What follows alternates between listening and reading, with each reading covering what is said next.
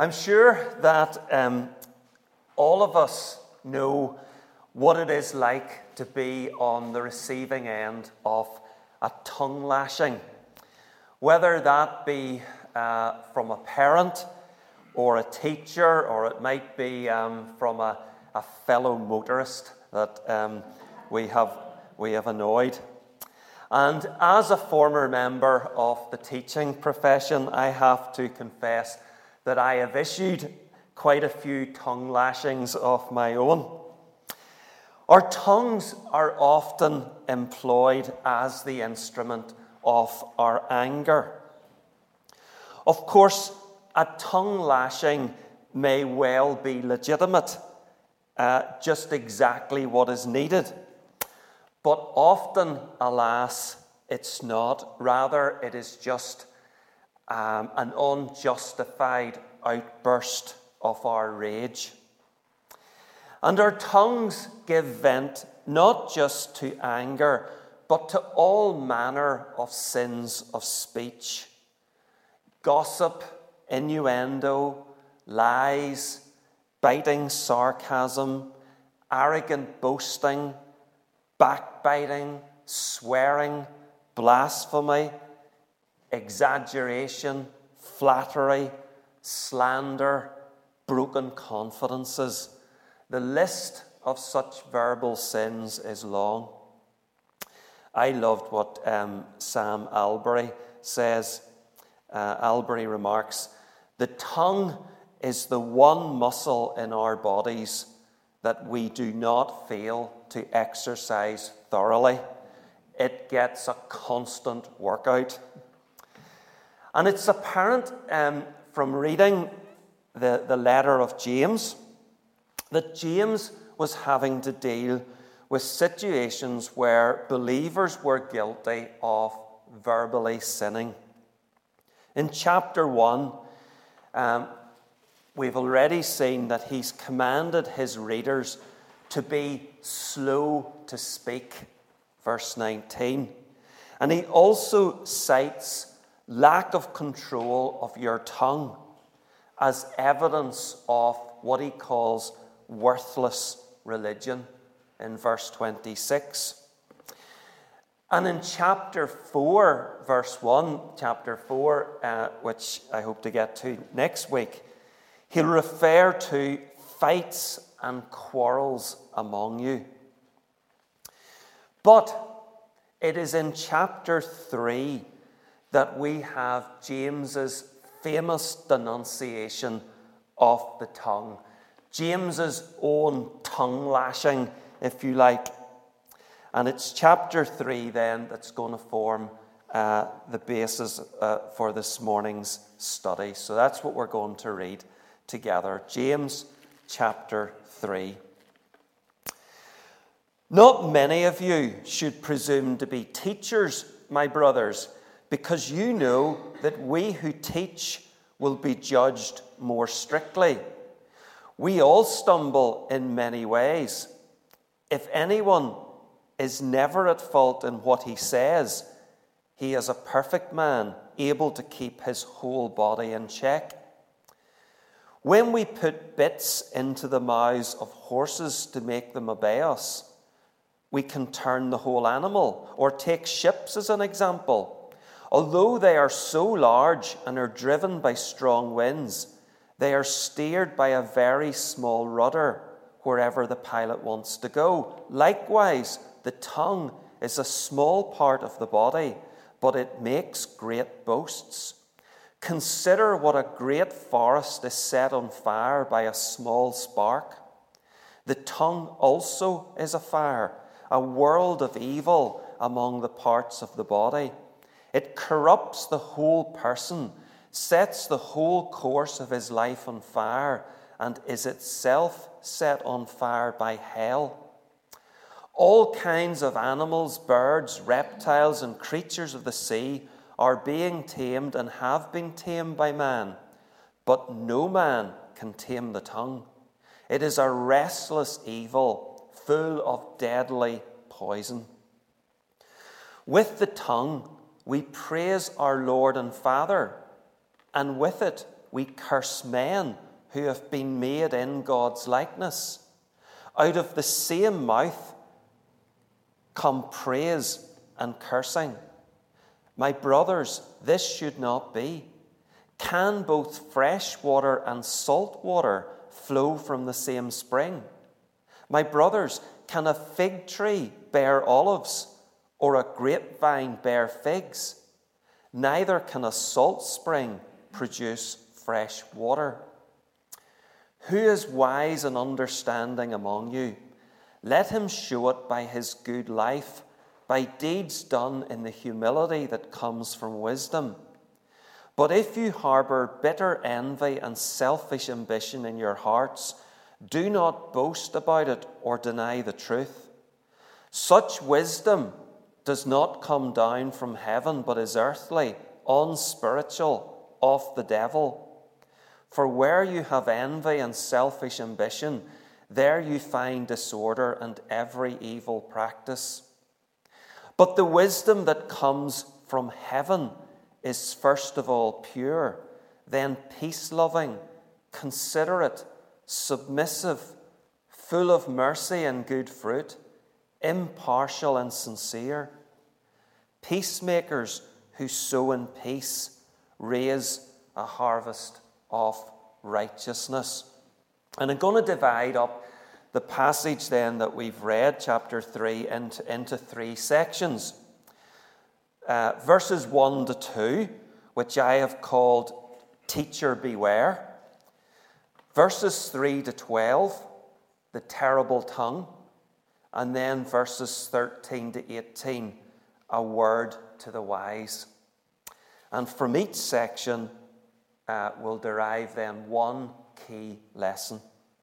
So, section 1, Teacher Beware.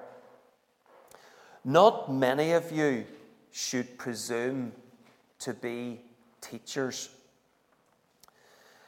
A bit of background here. The office of teacher in the early church was a very significant one. There were obviously the apostles, then there were prophets, and then there were teachers. And teachers had the crucial role of explaining the scriptures to people who, remember, by and large, couldn't themselves read. And bear in mind that teachers were treated with great reverence within Judaism. They were called rabbis, and a rabbi would typically be addressed as my great one. Jewish families would delight if one of their own children became a rabbi, for it would bring the family prestige and status. Indeed, a Jew's sense of duty to his rabbi was expected to exceed that to his parents. So we can understand how, coming from a largely Jewish background, there would be not a few in these new assemblies of Christians who might well covet the role of teacher. We also know that right from the get-go, false teachers emerged within the church. So James has got good reasons for calming the jets of those who want to assume this role of teacher. And he reminds them that teachers are going to face a higher bar of judgment.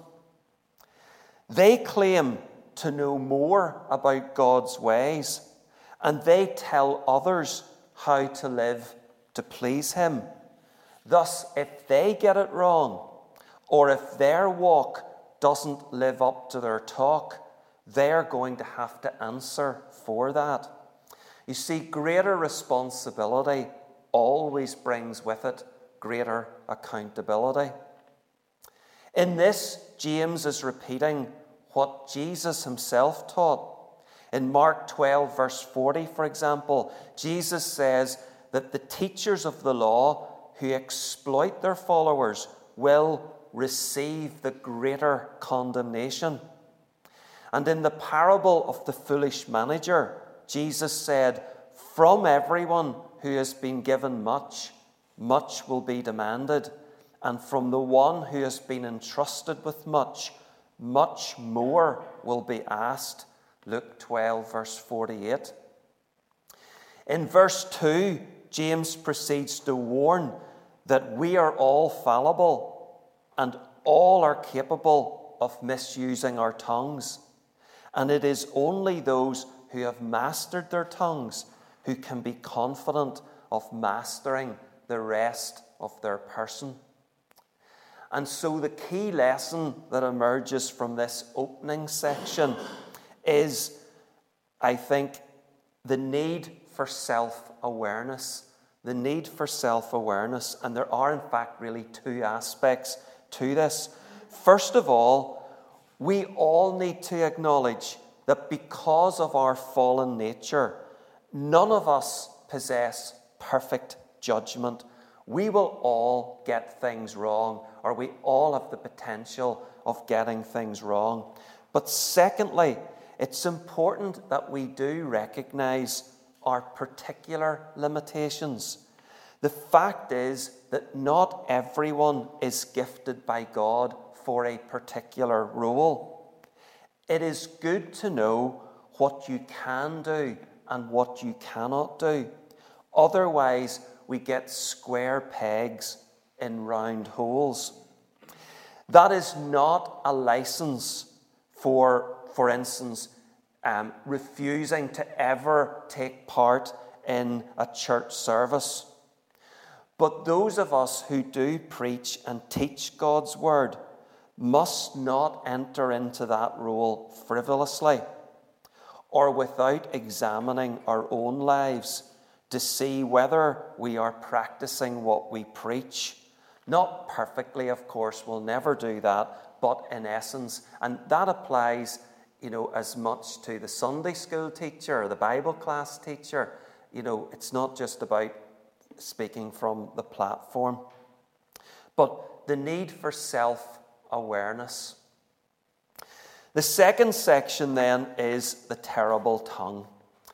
What James has just said serves as an introduction to his warning regarding the dangers of the tongue.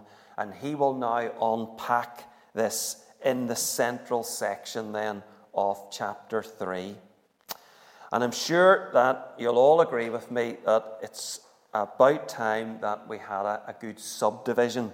So, there's a subdivision coming here. So, part 2a, verses 3 to the first part of verse 5, the tongue's power. The tongue's power. Apparently, the tongue, in the literal sense of the small organ, apparently it comes to about 0.5% of your body weight. But such a small organ can exert great power. Actually, I really laughed to myself when I read that in one of the commentaries about this, the tongue being 0.5% of your body weight, and about this small organ. A number of years ago, I did a Scripture Union boys camp one Halloween, and one of the leaders, he was actually he was one of the, we would have staff, and then we would have sixth form leaders, Christian guys who were leaders, and then the body of pupils were all like second form to fifth form. So this particular guy was a sixth form leader, and this guy is now, and has been for many years, a Presbyterian minister. I'm not going to name him, this is being recorded. But he is a Presbyterian minister and a fine guy. But his party piece that he performed for the entire camp one night was he would put his hands like this on his ears. and he would start to pretend to twist his ears. And as he twisted his ears, he would extend his tongue like this.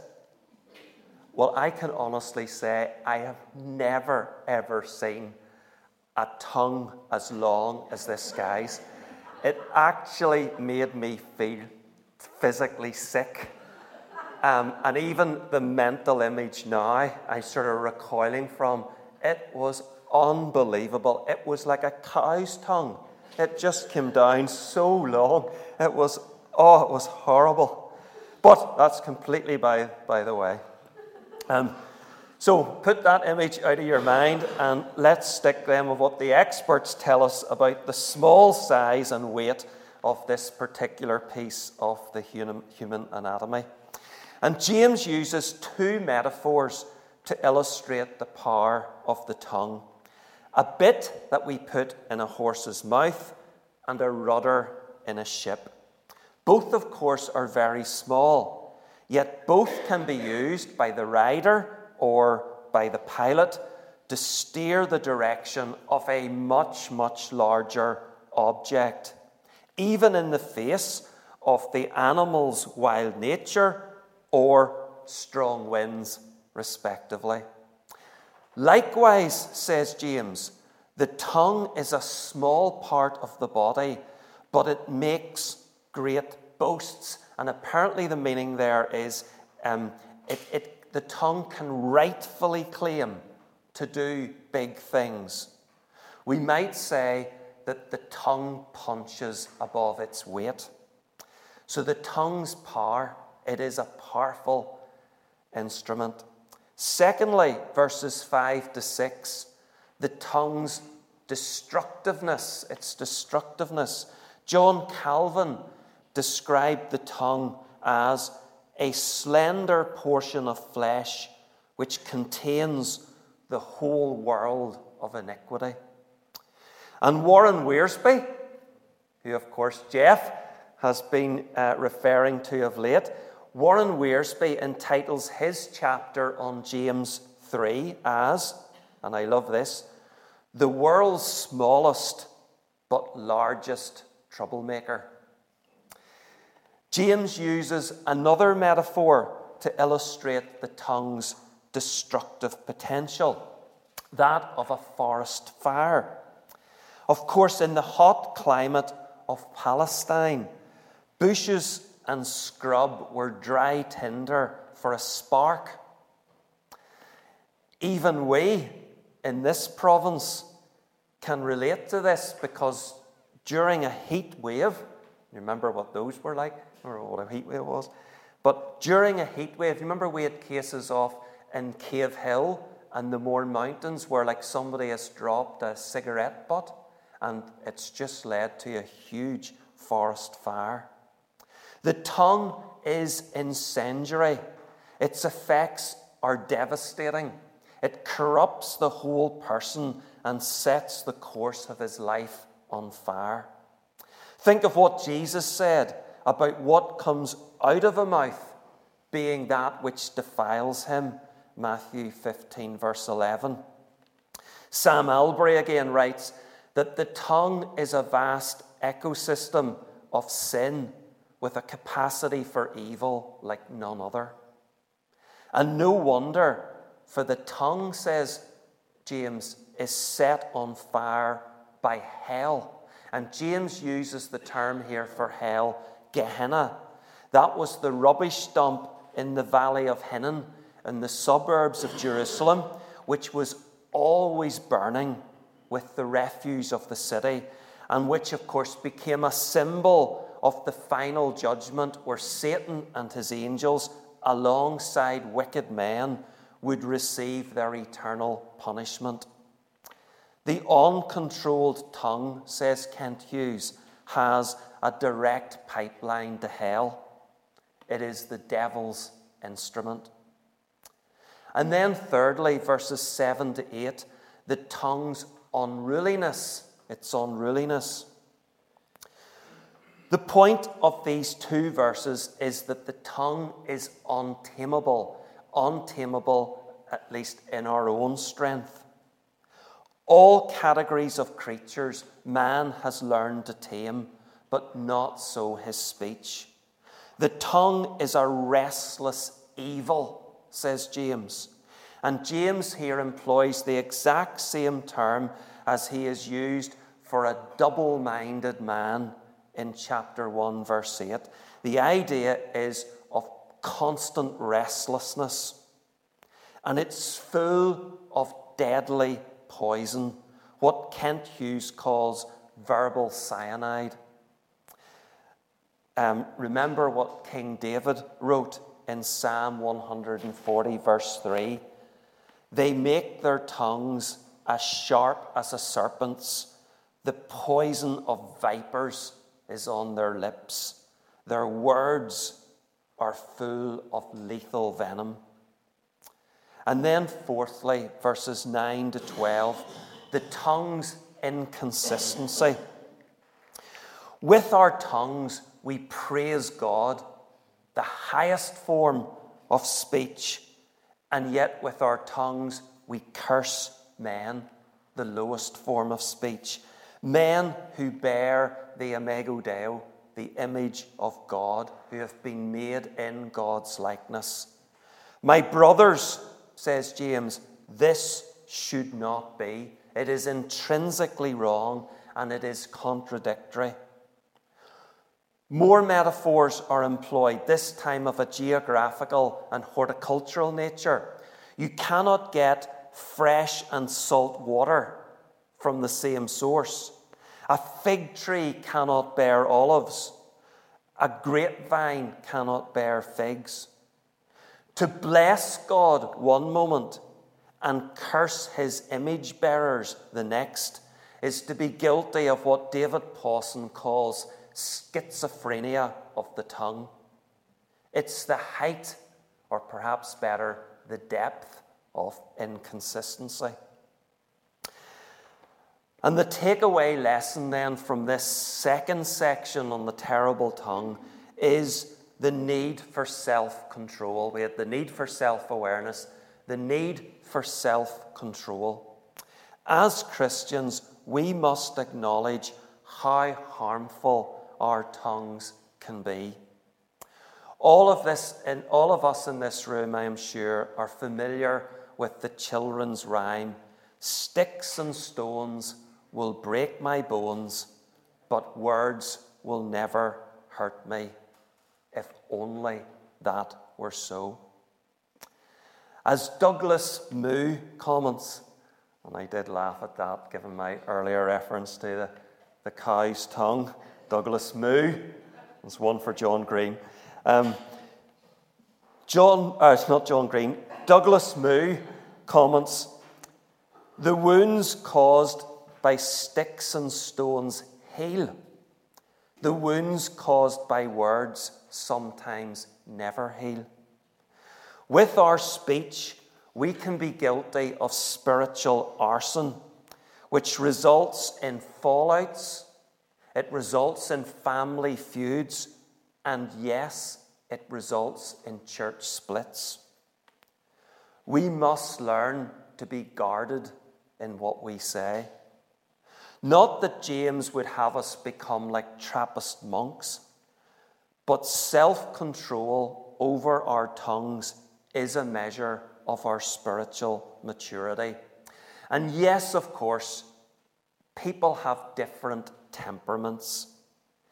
And yes, the fact that someone remains silent doesn't necessarily mean that they're not harboring evil thoughts in their heart. But thinking before you speak is a great attribute. The tongue is a firework waiting to be lit. So we need the help of God's Spirit to learn how to safely use it. And then section 3, a word to the wise. And again, I'm going to have another subdivision here. First of all, verses 13 to 14, James's challenge to those who purport to be wise. Wisdom is a major theme throughout James's letter. Those who claim to be wise, and very possibly James has in mind again those that he started the chapter with, those who are wanting this role of teacher within the church. They are to show it. They are to show wisdom by the life they live, by good deeds. And here we're back with another of James's pet themes, namely faith that is backed up by good works. For James, actions speak louder than words. And also for James, motive is crucial. If you're motivated by bitter envy and selfish ambition, if that's why you want the position of teacher, then, according to James, you've really nothing to say. For true wisdom comes from a humble heart. And then B, verses 15 to 16, false wisdom. In this and the following section, James will elaborate on two types of wisdom, false versus true wisdom. And in each case, he's going to deal with the source of that wisdom, the characteristics of that wisdom, and the results of that wisdom. Regarding the source of false wisdom, James says, it is not from above, it's from the earth.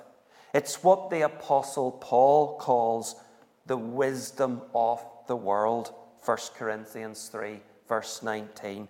Indeed, it's really of the devil himself, the devil being the father of lies, John 8, verse 44. And as to its characteristics, James repeats that it's associated with envy and selfish ambition. Envy has been defined as zeal that has gone wrong.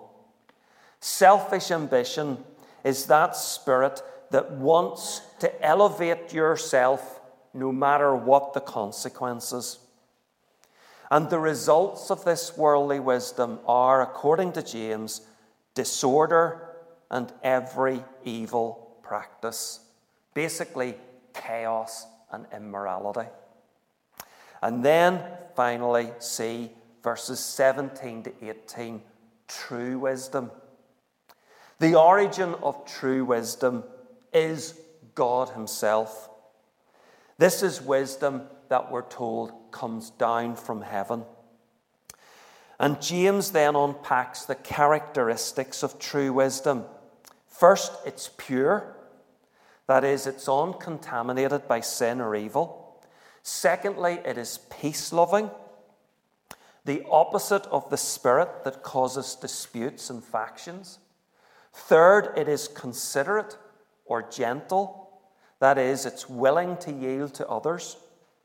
Similarly, it's submissive.